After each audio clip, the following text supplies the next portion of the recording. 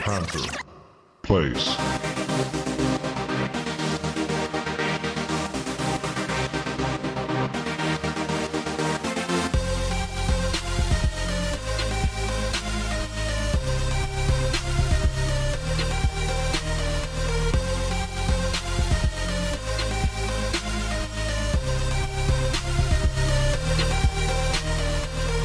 I'm John Ellis, One Panther Podcast, and it's a very simple format. It's a quick hang and chat with a guest, usually somebody that has some type of Panthers connection. And what we want to do here on the website and on the podcast is spend some time celebrating the legacy of this franchise. We want to reflect on what this franchise has meant to us. To me personally, it's been a part of my fabric since I was 15 years old. 1995, Clemson, Death Valley, Sam Mills bringing back the Bubby Brister shovel pass, winning the first game.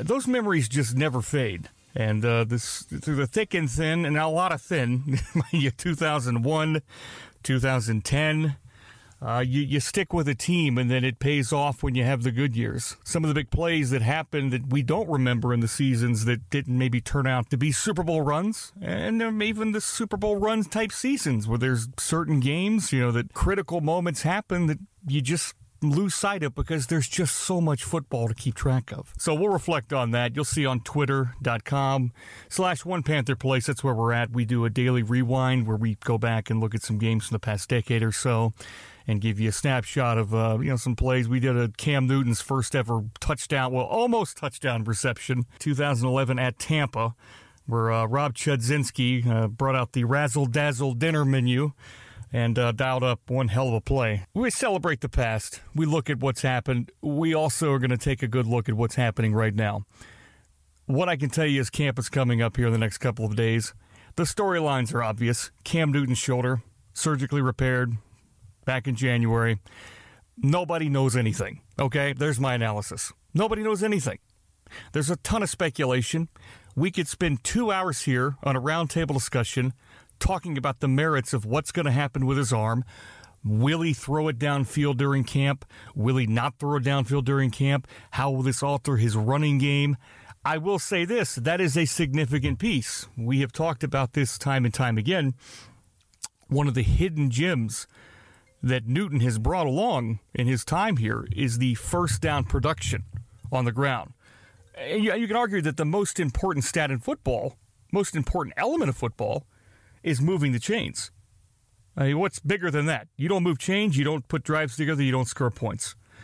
Cam has been exceptional in terms of moving chains, in terms of keeping momentum going in drives. We had a stat up not too long ago, and I have to pull it back up for you sometime tonight. We'll post it on Twitter, but he was among the league leaders, including running backs, in first down percentage. So he's a workhorse. And, that's as far as my analysis can go on Cam Newton. We saw what happened last year. We saw what happened. 1-7 down the stretch. And I want to call it a token win at the end of the season. They earned it. They worked hard. But let's face it. 7 games, they had a chance to stay in the playoff race. And it all hinged on the quarterback. And he's a warrior.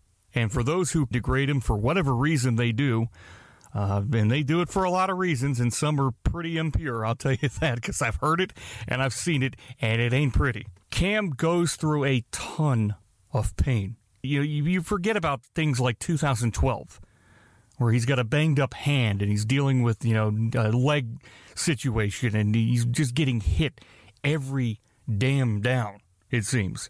And he put together a stretch of football that was magnificent. The last 5 or 6 weeks, he was perfect. I mean, it was perfection at the quarterback position, in spite of the injuries. I could think of a game in New Orleans, a Thursday night game, 2014, I think it was. The all-black jerseys came out, and it was a game they really needed to win, and they didn't, and New Orleans got the better of them in that game. But Cam's effort on that touchdown run, where he was again hurting in pain, flies like Superman, literally 5-6 yards to the pylon. I mean, that's what you get. That's what you're getting with a Cam Newton, a guy that totals his truck, flips it lying in the road 2 weeks later, he's leading his team to a win against Cleveland at home. Those are the memories. Those are the things I think of when I think of Cam Newton. I think of toughness. I think of football asset. He's more than a quarterback. He's a tremendous quarterback as is. What he can do aside from that gives you so much more value. The pressure and strain he puts on a defense. I mean, if you have a chance to look at the All-22 stuff on the NFL.com, do it. And pay attention to some of the plays that you might not remember. Like, for instance, the scramble he had before Gano's game-winning kick at New York when they stayed perfect at 14-0 in 2015. You know, he's out there rolling the pocket. He's got a messy pocket. He clears a little space. The linebackers don't know what to do. They're in no man's land. So Cam's got him. He's either got Olsen or somebody right there on the dump-off, or he's got 6 easy yards putting him in range. You can't do that with a Drew Brees. You can't do that with a Matt Ryan. You certainly can't do it with a Jameis Winston. So there's limitations there. So what I worry about more with Cam is not necessarily the ability to throw the ball downfield. I think he'll be fine in that regard. I'm concerned that we're getting to a point in his career where the natural scaling back of what makes him so exceptional will start to occur. And maybe that's inevitable. Maybe, he's held up so long and so well for almost a decade now. Maybe it's time to scale it back. But I'm telling you right now, you start taking away those, 7, 8, 9 runs a game and, those 2 or 3 first downs he's getting per game on the ground, you put him in that box, he's going to suffocate, and the team will suffocate along with him. So I'd like to see Norv continue to do and build upon what he did early part of last season.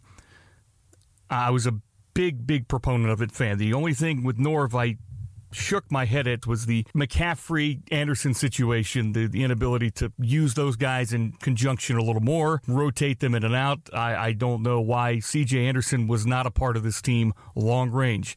I get McCaffrey is a valuable asset, and you want to have him on the field as much as possible. Just stood out to me that maybe a chance there to be more effective with an Anderson on the team. But that's why I'm sitting here doing a podcast, and Norv Turner's rolling around at nighttime in $100 bills with his wife. So there's that. Take everything we say here with a grain of salt, unlike some podcasts who are going to tell you how it is, and that's the way it is. No, this is one man's dopey opinion that just watches a lot of football. So, Norv did a stellar job of taking Cam's situation in coming into the year. The speculation was that the arm still was not quite right. The shoulder wasn't right.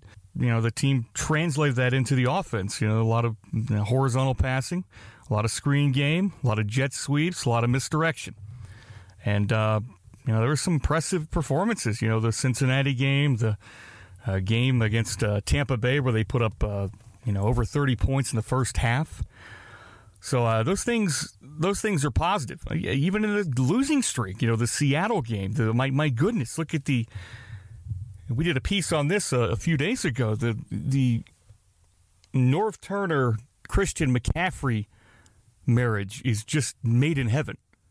This is like Emmitt Smith all over again on another level.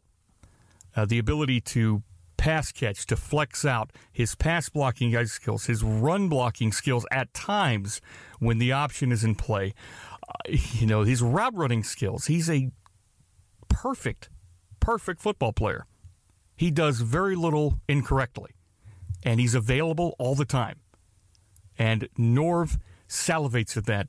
Probably the big reason why C.J. Anderson was cut, because Norv said, look, I can rely on this guy 95% of the touches, and, we don't need to bog him down with somebody looking over his shoulder. Norv and C-Mac are just, it's magic watching what they're doing together. You can think about the game against Seattle last year, the heartbreaker. I don't know if I've seen a running back dominate a game as much as McCaffrey did in that game. He had 11 catches, 105, 115 yards, something like that. 100% catch rate, so he didn't drop one ball out of the 11. He had 17, 18 carries, $125 on the ground, a couple of touchdowns. It's almost like pitching a perfect game if you're in baseball. It felt like that. And a damn shame we lost. We can cover the secondary another time. We're not going to dive into that in this podcast. We do have a piece going up tonight on OnePantherPlace.com that does look back at Thieves Avenue from 2015, and if the roadmap now can lead us back there. This past few years, when I dug into the statistics and the analytics and a little bit of the film, it's ugly. It was, even in some of the good years, even in 17, it was atrociously ineffective, bad football. Last year, the story, of course, was the big plays. But, again, we want to kind of stick to the offense here. So, again, the Cam Newton situation, all eyes on that. Keep an eye on the offensive line, too. There's a lot of questions about Matt Paradis and his, injury coming in. Is that going to still be a lingering factor? You always worry about a guy that comes in, you get a pretty good contract for him, and then, boom, week 2, week 3, it flares up again. We'll keep an eye on that, obviously, during camp, but so far there's been no evident reason to be concerned about it. Obviously, with Darrell Williams coming back, that to me was an absolute shocker. I had no expectations that he would be here. And that gives your line tremendous flexibility now along the line there. So he's got to stay healthy, too. I mean, that's another aspect of it. And the entire line needs to just continue to gel and work together. I spent some time with John Matsko last November, talked with him very briefly after the Buccaneers game. And the magic this guy works on the line with the pieces he's had to work with since 2011. You have to give him a ton of credit. Now, I know he's officially the run game coordinator now, and Travell Warden has sort of stepped in to help with the the pass blocking side of things. But I don't know exactly how they structure that internally. I don't think anybody really knows it other than the staff. But I'll say this, that Matsko has been the one constant here. He's been the guy that's taken these guys off the scrap heap. And he took guys like Norwell and helped develop him, and even Mike Remmers at right tackle made him sustainable enough to, win 14 games in a row. So, we talk about some of these guys like they're trash. I mean, they come through Carolina and, Norwell gets his big contract. Remmers gets paid. All these guys end up, dodging out here with a nice little paycheck. And, again, that's the key to this whole thing with the Cam shoulder. We know McCaffrey's going to be there.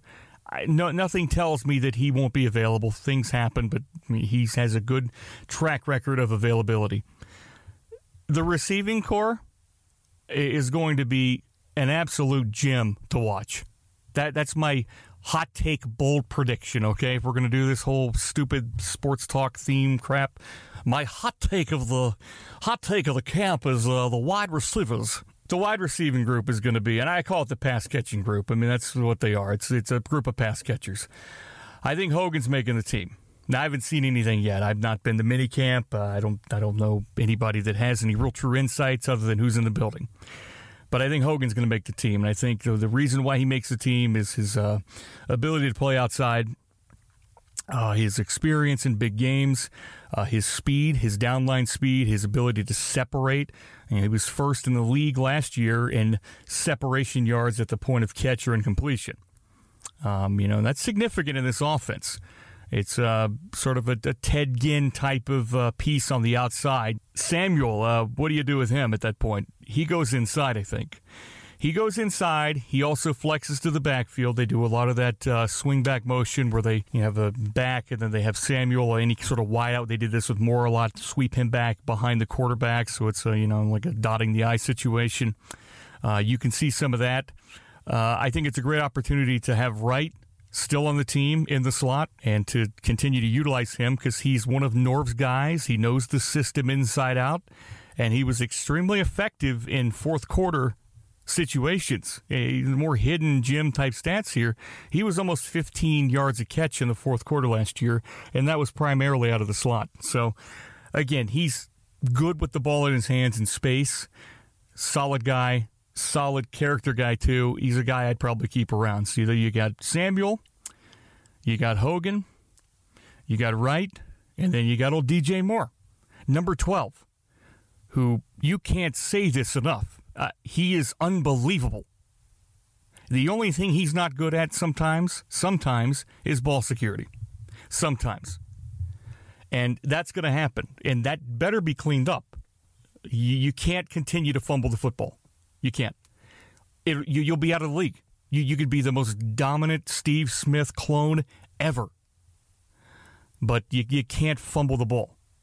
But, again, his explosiveness, once the ball's in his hands, just go back and watch some highlights. Simple YouTube stuff. Just Google DJ Moore highlights. And watch when he catches a ball in the flat. The quickness of his, one step, cut, turn, and his explosiveness when he goes to seek contact. He's looking for some pain. He's looking to deliver pain. And it reminds you a lot of 89. You can see now why on draft night Steve Smith was singing his praises.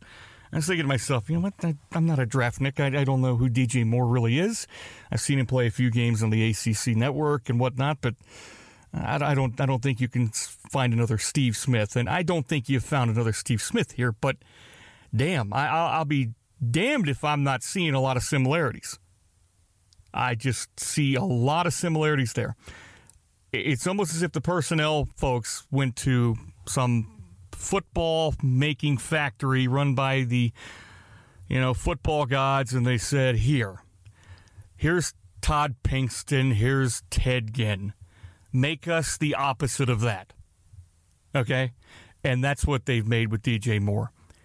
He is a running back mentality, almost linebacker seek and destroy mentality.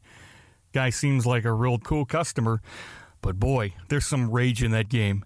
There is some rage when he turns that corner and goes and finds a DB and does a little bowling ball action. It's fun to watch. I love that.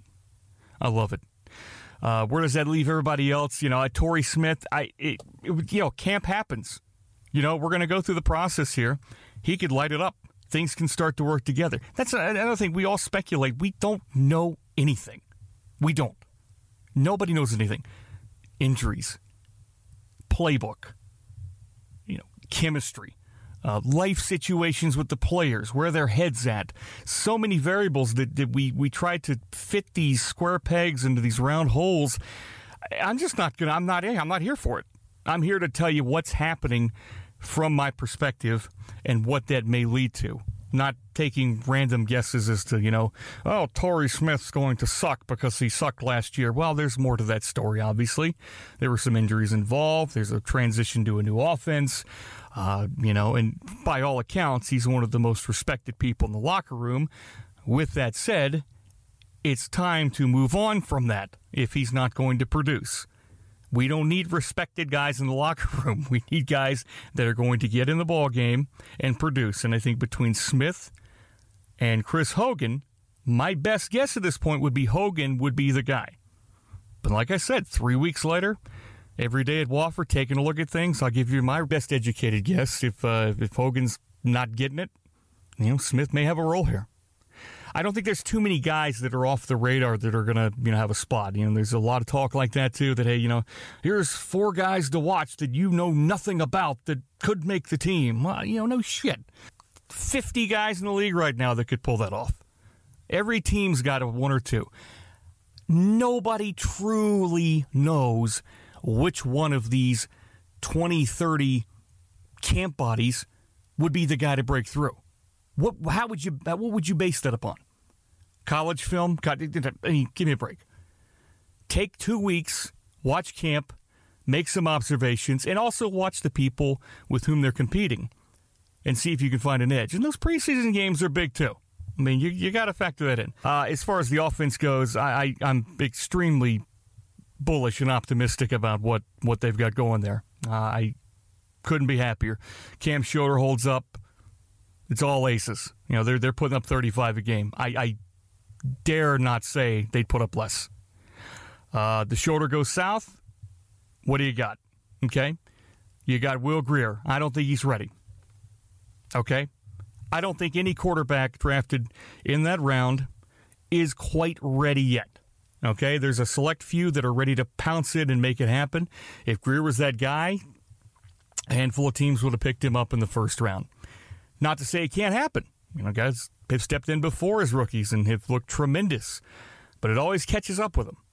It always catches up. And it always seems like the cream always rises back to the top, You get the Tom Brady's occasionally. They're in the 6th round, and they end up just lighting the world up because they find the perfect situation at the perfect time with the perfect coach, scheme, elements, everything work together perfectly. Tom Brady as an isolated entity, I would say, is not an incredible specimen. Okay? I'll say he's an incredible-minded football player who meshes extremely well with a head coach, despite all the media complaints that, they're having some sort of marital spat or whatever the hell that story was last year before they won their 400th Super Bowl of the century here. So that's the quarterback situation again. Greer, I would think at this point, Allen would be my guy to go number 2. He's quarterback built. He looked the part against the Saints, against their first-team defense. Heineke, I like him a lot, and I think there's a lot of good opportunities to utilize his skill set.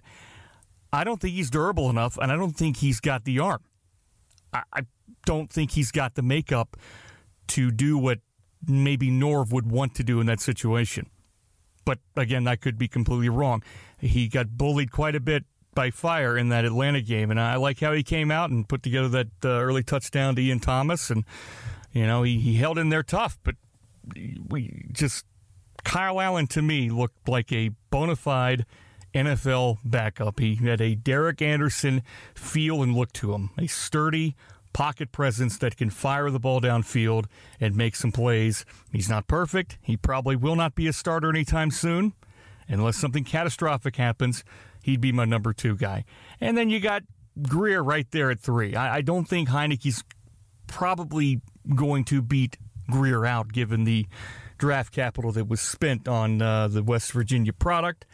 But there again, we'll see how it works out. You just don't know at this point. I just don't think I don't think 4 quarterbacks are going to happen. I think 3 might.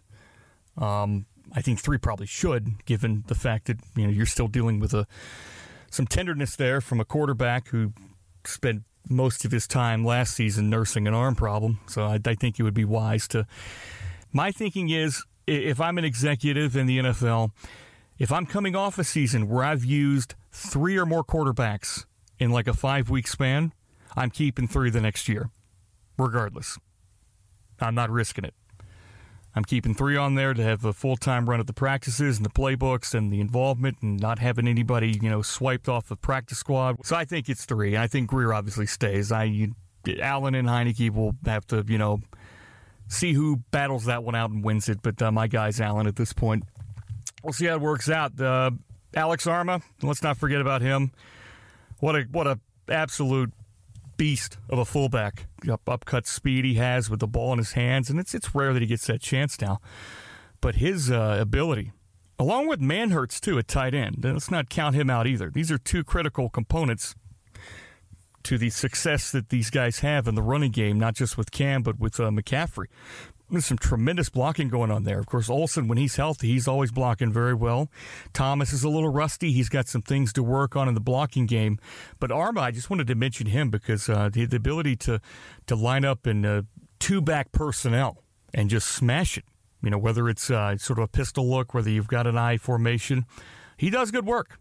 And it's worth keeping an eye on because fullbacks are a dying breed, and it's good to see Norv hasn't forgotten his roots with old Moose Johnson back in the 1990s.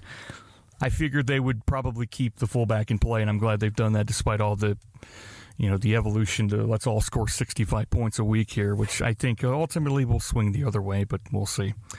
So that's a look. We've covered receivers, we've covered the O-line, we've covered the fullback, we've covered the quarterbacks, we have covered the entire offense. The tight end situation, Greg Olsen, I'm going to wish him the best. I'm glad he came back. He's got a clear path to Canton right now for the Hall of Fame. There are only a handful of receivers that are in Canton right now, or a handful of tight ends, I should say. There's 9 of them. And Greg's right in the middle of the pack. 3 straight 1,000-yard receiving seasons is a record for a tight end. He's had 4 different incidents with 1 foot in terms of injuries since then. And that's problematic because at any point you're holding your breath saying, oh, here we go again. It could happen. But, hey, look, what are you going to do? I admire him for coming back. He's an asset. He still brings a lot to the table, even, at his age. And even at his age, it's not impossible to get production. I mean, Jason Witten's crawling out of the booth, for Christ's sake, and coming back for another run at it. So tight ends, basically, get yourself in position down the field, stick your route, get those good 8-9 yards, be a good outlet. The days of Greg Olsen, running up the sidelines were never there anywhere. He may have a few seam routes, like in Seattle, he would win a game on a busted coverage. But his bread and butter are the shallow crossing routes, little stick routes, and the ability to get out in the flat and make some good plays. And I think he's got plenty of footwork still left to make that happen. I love Ian Thomas, by the way. Geez, this guy, I've looked at some of the all-22 on him.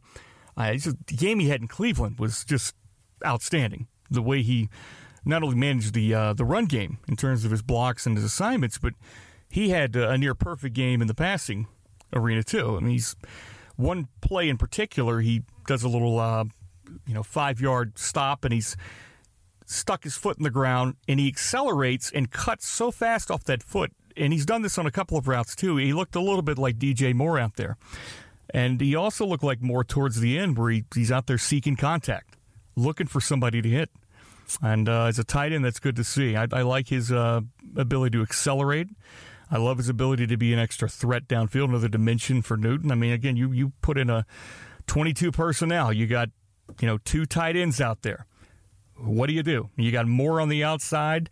You got either Hogan or Samuel out there on the other side, or, Jarius Wright comes in the slot. You still got Ian Thomas offset in the flex position. I mean, you have so many options if they just stay healthy. It's always health, man. It's always health. So that's a quick kind of general thoughts on the offense. You can give us some feedback at One Panther Place on Twitter here. Coming up next, our good friend Luther Broughton is going to join us. He's the former tight end for the Carolina Panthers, former tight end for the Philadelphia Eagles. In fact, he was one of Donovan McNabb's first pass-catching weapons, played for the great Andy Reid, even played for the great John Gruden, the young John Gruden in Philadelphia. We'll talk to Lou, get his thoughts on all of that and the upcoming season and anything else we feel like talking about right here on the One Panther Podcast. Stay with us.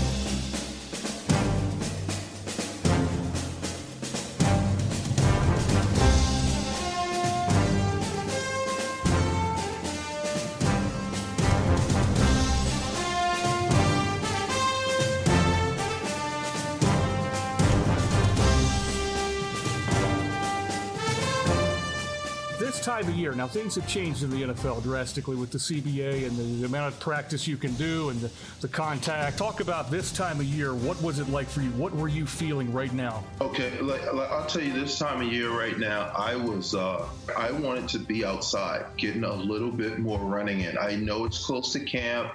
I know you kind of want to have legs or what have you, but you need to prepare yourself as much as you can for the brutal aspect of camp, because it's practice, it's running, it's pads. And I'll tell you, you mentioned it a second ago about the CBA. I don't think I make 5 years. I don't think I make 1 year in the NFL under the new rules. Really? I made the team in practice. I played maybe 10, 15 preseason plays in Philadelphia my rookie year. Right. And, they kind of were stashing me. I was a small school guy with talent, and I needed practice. I needed more, right? I'm like, why aren't they playing me? I'm not going to make this team. I got older, and then I realized how it works. But we had 2-a-days in pads, and that's a game. You've got 2 games every day almost. And I was able to show that I can play in that league. I can play in this league in practice because I got no game reps in the preseason. Nowadays, they don't practice. First off, you can't have 2-a-days. I know. Well, you can't have 2. I know you can't do 2 padded practices. Right. Exactly. A lot of non-padded practice. I wouldn't have made it. Sometimes you need to show them, right? But sometimes you need a little bit more reps to show them. And me, let's say we had 2 weeks of practices, and let's call it 2 days for 2 weeks. I'm just using flat numbers. 14 days. I've got 28 practices to show what I can do, right? Right. Nowadays, I'd have like 8 practices. Dude, I wouldn't have made it. What can you get done at that point? You're trying to separate yourself from the pack there. Correct. You were able to because of your physicality, but now it's harder, isn't it? And on top of that, how do coaches evaluate properly? I've heard coaches like voice a little bit of complaint. You know, they don't want to kill guys, but they want to be able to evaluate young guys. You want to be able to, what is Tom Brady, a 6th-round pick? Right. Yeah. You want to be able to evaluate whether you've got a guy on your team. I mean, it's amazing that I actually got picked in a higher round than Tom Brady. That, to me, that's just stupid. Tell me about that. Your draft day experience. What was that like? It was funny because prior to the draft, I didn't get invited to Combine. Let's start with that. Furman didn't have anybody drafted for like 15 years prior to my getting drafted, right? So it's like, but, you know, I went to Furman. I'm a bit of a nerd. I didn't think I was going to the NFL. I was going to go get a degree and go to grad school, and that's just what you do. Yeah. So I remember Coach Johnson going to Clemson, and he was a defense coordinator at Clemson. Mm-hmm. And during that time, I was still trying to play some basketball at Furman. I played 1 year there. Mm-hmm. And Coach Johnson came back. And, you know, coaches want to motivate you whatever way they can. And he called me in his office one day, and he said, "Luther, look."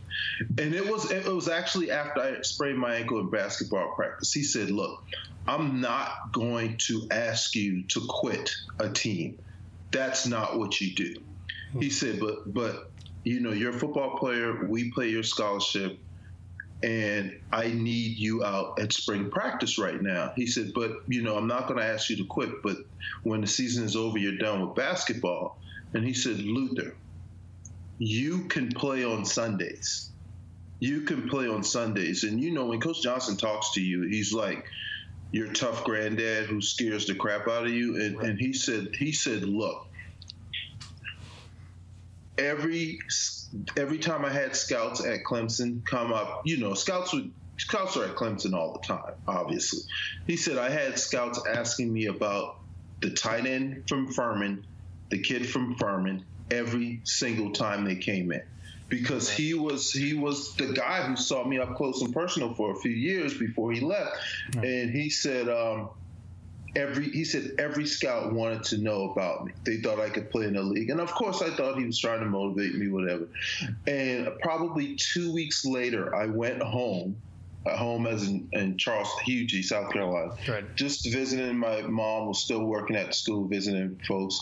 And you know who Robert Porcher is, right? Oh, yeah. Lions defensive end. So Robert is from my neck of the woods. He went to Cainhoy High School, right? Right. And my mom, everybody calls me Rashard. That's my middle name. My mom said, "Hey, Rashard," we call him LB, Little Bob. His dad's name is Robert as well. She said, "Rashard, LB is at the school today visiting some kids. He asked me about you. He wanted to talk to you."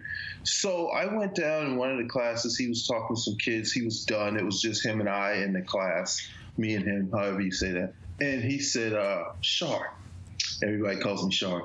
He said, "I know you love basketball." And, you know, that's how I got into Furman. Furman coaches came to see me play basketball. That was your thing. And so he said, "Rashard, how many 6'2", 250 point guards do you see in the league?" He's like, "You just don't see that." He said, "You don't understand how good you are. You can play in our league. You can play on Sundays." And this is like a week and a half, 2 weeks after Coach Johnson has this conversation with me. And Crazy. This is like my junior year. And at this point, I'm like, okay, wow, right? It's all starting to connect at that point. It started to connect. And it's not like I didn't give it all. I wasn't focused completely on football. I wanted to play basketball. Sure. I wanted to play football. I wanted to be a college student, you know. But let's fast forward to after my senior year. No combine invites. But one lucky thing for me. Super lucky that we had Joey Batson So Joey turned me into a full-blown man. He's one of the guys who also said to me, and he said that to me ever since maybe my sophomore year. He's the first one. He's like, you're playing on Sundays. You don't understand how much talent you have in that body. I need more out of you. And he said, I want you to come, if you are willing, I want you to come in here on your off days and we're going to work on some things. And I'd go in there on Wednesdays and some days I'd throw up. But it was voluntary. And Coach Batson would kick my butt. And I went from chubby, athletic kid to I was 267% body fat. Bench 400, squatting 600, 38 vertical, and that was Joey Batson crushed me. I was running a 4.5 at Furman at some point, high 4.5, low 4.6s. But that was me, and that's why that's what the coaches saw. It was just me. Yeah. I'm in my body. I'm just being me. The coaches see something else. They're like, dude, you can play. So fast forward after senior year, no combine invites. I'm like, whatever, right? Right. So finally, I had a scout actually come up to see me. Sean McDonough, his brother, he was a Raven scout, right? And he came to see me. He said, man, I'm telling you, I really like you. He's like, I've been checking you out for a few years now. He's like, I think you could play. He's like, matter of fact, I know you can play in this league. But he's like, nobody's taking you serious. They see a Furman kid. They don't think you have competition. And he said, but I'm going to tell you what you need to do. He was really good. He said, I could be selfish, right? Say hi, Nina. Hi. Hey, Nina, how are you? This is Nina. You can't hear. It's the headphones. That's Mr. Luther Broughton. He played football for the Panthers. Yeah. Hi. Hey, Nina, what's up? Good. Are you helping your dad interview? Yeah. I'm a big fan. Oh, good. Are you a Panther fan? Yeah, maybe I get to meet you and get your autograph. Yeah. Look at there. That's right. That's right. I finished a sleepover with my friend. Really? What did you guys do? We watched a movie last night, ate some popcorn, and then went to bed. That sounds like a pretty calm sleepover. Yeah. That's shocking. Pretty calm for that age, right? Sleepover, and I hear noise. All right, Booger. Let me take over here for a minute, okay? I love you. Oh, you love me. You love Luther too, right? Yeah. There you go. Yeah. We all love him. Hi, Nina. Oh, hi. Tom Brady kissing the lips. No, we don't do that. No. That's awesome. I want to ask you about starting out in Philadelphia, and then you moved promptly on to Carolina. That experience, was that bittersweet? Was that, in retrospect, a good thing? And then a follow-up to that, you ended up playing for Don Bro, which one of the legendary tight end coaches of all time. I still talk to him. No kidding. I still talk to him. He lives here. He's an avid fisherman. They all live in Charlotte, don't they? All stay. They all stay. You got it. It's the cost of living here is phenomenal. I'm from Charlotte. Yeah, it's great. A great place. It's great. It's great. Yeah, I run into random guys like all the time. One day I was at IHOP like by myself. It was like in between meetings. I was doing outside stuff, sales, and I saw London Fletcher, and I was like, Fletch.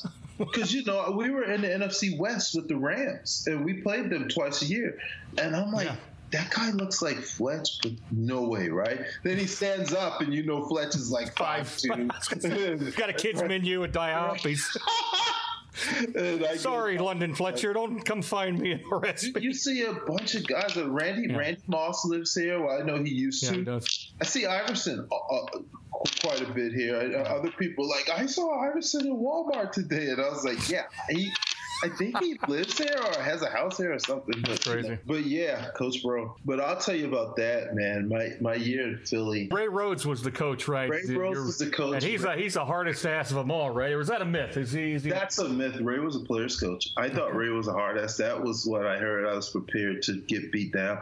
Ray is such a player's coach. He's tough, but he's a player's coach. Mm-hmm. But I'm going to tell you the guy who drove me nuts was Gruden. And I had a tough time with him And again, I got tough love growing up. Like my dad is like a tough love type of guy. He was really thick skinned. Man, he did not treat me great. And I would ask, I was like, dude, you don't coach me. You just bitch at me. And Chad, he was the OC at that point, right? He was the OC at the time, and I just knew I was getting cut like every week, right? And nothing against the guy. It's just sure. It was my experience.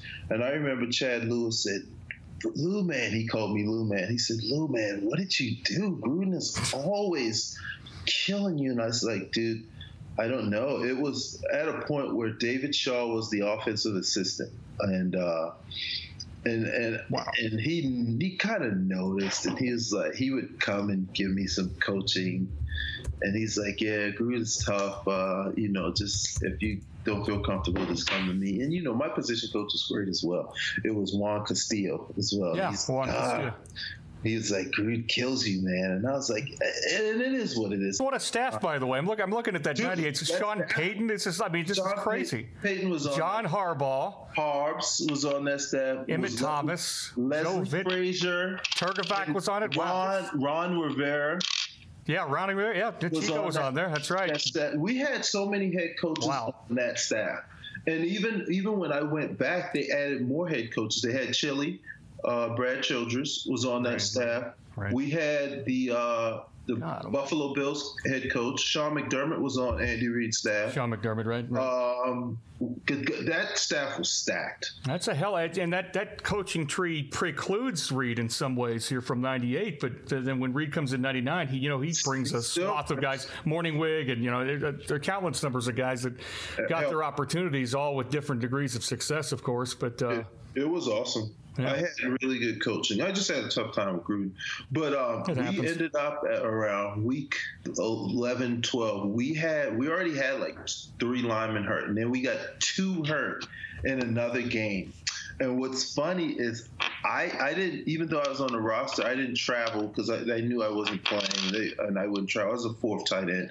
So that weekend, I remember Ray Rhodes said, he was like, you had a good week of practice. You got to keep busting your butt in practice. These are your games. People are watching you. He was like, man, when's the last time you saw your family? And he was like, go visit your family. You're not traveling with us to San Francisco. Go visit your family. Go see one of your college girls or something. And, he joked with me, and he's like, I know you don't have any women here. Go to Furman and see one of your college girls or something. But what I actually did was I did fly out to Furman. And I went to practice, and who do I run into at Furman's practice? Chris Polian. Oh, wow. Okay. And I'm walking in, and Chris is looking at me like, You're running into a lot of people in your life, Luther, at the right time, it seems. but Chris worked me out. Chris is one of the guys that worked me out coming out of Furman, and he said they wanted to draft me, and they thought I'd be there. And Chris, he's looking at me like, I know this is Luther, but I know he's not. Why is he here? So I'm walking up, and he's like, Luther, what are you doing here? And I said, He's like, dude, I hate to say it, but I've been scouring the waiver wire every week waiting for you to get cut so we could sign you. And I laughed, and I said, no, I didn't travel this week, and I'm just visiting Furman. I'm going back tonight. He said, I'm keeping my eye out. He's like, I don't want to wish anything bad on you, but we want you. On the way back to the airport, I get a page. We didn't have cell phones. I get a beep from Got a beeper, huh? 215, and the first 3 digits were the Eagles offices. And I was like, no one ever calls me from the office. That's bad. Something's up, right? You either get bad news or a contract extension. Yeah. I knew I wasn't getting a contract extension. So I called back, and it's Juan. And Juan's like, Lou, man, where are you? And I said, I'm at Furman. I'm headed to the airport. And he's like, has anybody called you? And I was like, who? He's like, well, what's your name got hurt tonight. We need a roster spot, and it's going to be you. And I said, Juan, I get it. I understand. I'm the 4th tight end. And he's like, they'll call you as soon as you get in. If you clear waivers, we want to sign you back immediately to the practice squad. So I fly in back to Philly knowing that I have gotten cut, right? Right. get in and I drive to the stadium because it's near the airport, and we talk, and I go home, and the next morning I clear waivers or something like that, and I go in and sign a practice squad. For me, nothing changes. The only thing that changed for me is my pay. When you're in a practice squad, nothing changes. Right. Dude, you're one hurt ankle away from being on the roster. You better be prepared. So at that time, Polians contacted my agent immediately, and he was like, holy cow, I just talked to Luther. We're going to sign him. We got to create a roster spot. It might be 2 weeks, but we'll do it, right? So at this point, I don't know what's going on. So one day he finally calls. He's like, all right, Luther, we're ready. And my agent called. He was like, the Panthers are going to sign you, bring you to the roster, and they're going to give you a signing bonus to make up for the money you lost. So I was like, holy cow, I should just leave. But I wanted to go thank Juan and tell him bye, right? Right. And he's like freaking out. He's like, what? I was like, Juan, they're putting me on the roster. And I'm not going anywhere here. Like, Gruden just hates me, right? You're just in a bad spot. There's a zero-sum game with Gruden, and with all the things going. And I'm on the practice squad, right? Yeah. So he's like, don't leave. I'm going to call Jeff Lurie and talk to Ray and see what we can. And sorry, Juan. Gotta take it. Well, we were in the vet, right? So let's picture a circle, right? Yeah, right. The coaches' offices are here. The locker room is here. The door to get out is past the coach's office. And I can't leave because Juan doesn't want me to leave. And I want to get out of there because I finally escaped Gruden and I've got a job. Right. It's not like I quit. I've escaped Gruden and I've got a job. Right. Dude, I ran around the entire stadium. The outside, not the inside. Yeah. But I ran all the way around just to go like 10 yards. So what a setup. Got in my car, drove home. By the time I got home, I had a bunch of messages from Juan. But the Panthers, I had already told them I was coming there. I was on the practice squad. I wasn't even on the roster. So I left and flew to Carolina. It was I felt so much relief. I was going home. Sure, yeah. And I was going home. Yeah, that's another factor there too. It's I was getting away, man. You're back home, and the factor with Gruden making you feel, not necessarily. And it's coaching, it happens, but he's playing a psychological game with you. It sounds like that's putting you in a spot that you can't develop and grow to your best potential. And all of a sudden, you're going back home, coaching. It sounds like going to be more conducive to what you need. It sounded like it was a great situation, and I know Juan wanted to keep you, but man, what a great deal. I was a young guy, right? And I didn't know anything. And maybe it would have been the best move just to stay and wait it out. Mind you, Gruden got the Raiders job that offseason. Right. But all I thought was, this guy's going to cut me at any time. And I've got an opportunity to go to another team that seems like they want me. I was a rookie. I didn't know any better. And I was happy to be gone. I ended up back in Philadelphia a year later. Exactly. Yeah. So you're right back where you started. But it was so funny. I'm in Philly with Ray Rhodes. I go to Carolina with Dom Capers. Dom gets fired after the season. Seifert gets hired, trades me back to Philly, who has a new coach. Was that a Seifert deal? Yeah, that was Seifert. Was Seifert in total control? Yeah. George's team. And then Andy got the job in Philly, and I loved it. When I got there, Andy called me in the office. He was like, I know you've heard a lot about your weaknesses. You're not a great inline blocker. You're this, that, and the other. I want to talk about your strengths, and I've watched you, and not a lot of tight ends can do what you do. He's like, I'm going to take advantage of your strength and work on your weakness. And that's I was like, oh my God. That meant the world. That meant the world for a head coach to tell you that. No less. Right. I mean, he could have been lying. He's not. But as soon as he said that, it was like, holy cow, finally. Like somebody mentions that I have some strengths. Because, I spent the first year thinking I suck, and I'm not going to be there for long. Then I go to Carolina, and I got Don Bro as my head coach. And as my position coach, and he worked me, and he taught me, and he talked to me, and he gave me a ton of confidence. And so did Wesley Walls. I want Wesley's job. He's the starter. The backups want your job. Wesley tried to teach me something every day. From a Carolina perspective, in '98, you get the opportunity to make some contributions. I remember that season. I remember how tough it was. I remember the situation with Collins. I remember Berline steps in and plays admirably. There's injuries everywhere. The Kevin Green incident on the side. I'm 3 rows up from that with my dad and brother. The position coach is getting choked out by the Hall of Fame linebacker, and we suck, and it's raining.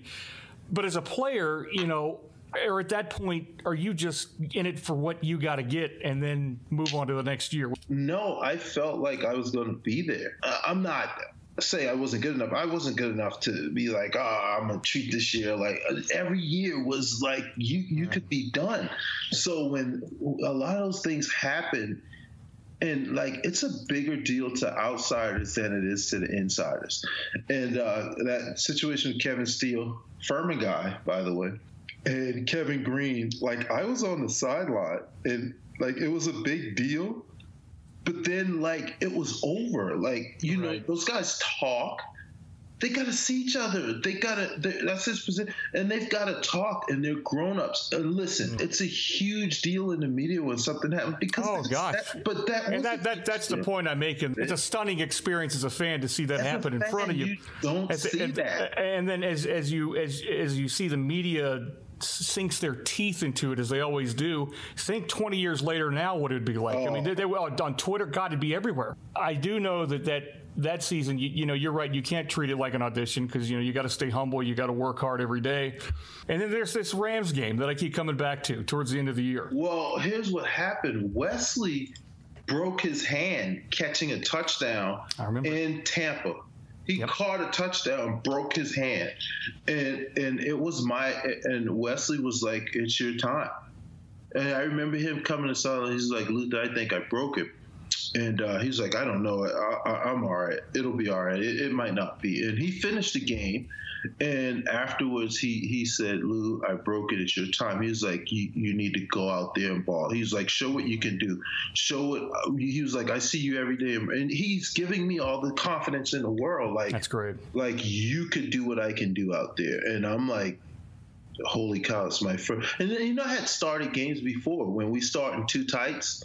I had started before, but it wasn't like this. I'm starting with the 11, and you get out there and it's nerve-wracking, and then it's a football game. Yeah. Then it's a football game. It's just what you do, and scoring the game-winning touchdown was nuts, dude. That was my first touchdown.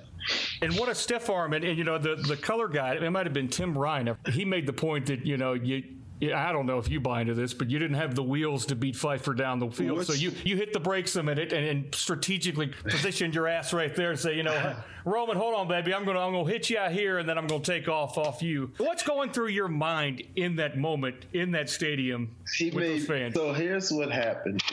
We had been setting that up for a couple weeks. We had run a screen out of that formation for 2 weeks straight. Really big plays because it's all go tight on the left, but I have to get out. Chris Magnon was the inside tight end. He runs the streak up the seam. Yep. And then we had 2 wideouts on the other side running streaks. And Tim was the back, and he's the safety valve in the middle. Mm-hmm. Well, Roman Pfeiffer, as soon as we got up there, and he started looking around. He's like, it's 2x2s, 2x2s. Screen. They're running the screen right there. I almost jumped out of my hand because I'm like, okay, I'm getting this. If he's got it, because I'm like, he's got me because I already see the other safety kind of move over to the wide receiver side. Right. And I'm looking at it now. It's he didn't touch me getting off the line, And I mean, you're 5 yards off him at the point of catch. At the point of catch, because he thought it was a screen, and I knew Burline would throw it. Burline would throw it to me in practice, even when it wasn't my play. And Seifert would be like, run it again and hit the guy who we would probably hit in the game. And Burline would be like, dude, if you beat your guy that bad, I'm hitting you with the ball. And as soon as I got off the line, I knew he was getting it to me. And all Burline did was look the safety off and pat the ball. Beautiful play. He said I knew where I was going immediately. And he had to. Yeah. It's pitch and catch. I mean, I'm looking at the 22 angle here. That was three-step drop, and you're already 4 yards off Pfeiffer, and then he's making a little comeback, and you stiff him, and then the dance, right? The dance. I mean, tell me about the dance. What's going on here? What we got going on here, Lou? So there are no plans or what have you. It's like I'm a kid in a candy store and I don't know what the hell to do at this point. But I got to do something crazy so I can make prime time, right? But I'm not thinking of that. So when I catch the ball, and it's in stride, pretty much a stride, but I have to slow down a tiny bit to catch it. Right. So that's when I knew I had to stiff arm Pfeiffer. When I had to slow down a tiny bit, he was gaining on me, and I was like, "Oh, I got this," right? And I just got him on the shoulder. I knew I could get him off me. And at the time, John, the stadium is absolutely silent, and I don't hear anything. I don't hear anything. It's amazing. It's like how it is when you fumble. The ball slowly rolls away. It seems like it's an inch from you, but it's also a mile away from you because you can't get it. So I'm running down the sideline and I don't hear anything besides. You're in the National Football League and you're about to score a touchdown and you're a kid 15 years ago dreaming of this. Eventually. I'm going down the sideline and I get in the end zone and that's when I hear a noise. It just explodes. Yeah. And I'm thinking, oh my God. That's all it's like I just scored a touchdown. I probably scored a game-winning touchdown. And we're going to have to leave it right there. That's part one of the interview with Luther Broughton, a great chat with a great guy. Part two comes up next week, next Monday. In fact, Monday night, we're going to release episode 2. Give you a little taste of what's coming up there. The rest of Luther's conversation with me includes some pretty tasty little tidbits about one Mr. George Seifert and his time in Carolina. Some very, very fascinating stuff. You want to join us for that. OnePantherPlace.com. Check us out all week for the training camp preview coming up here. And the latest from Wofford College right here in steamy Spartanburg, South Carolina. Everybody have a great night. Thanks for listening.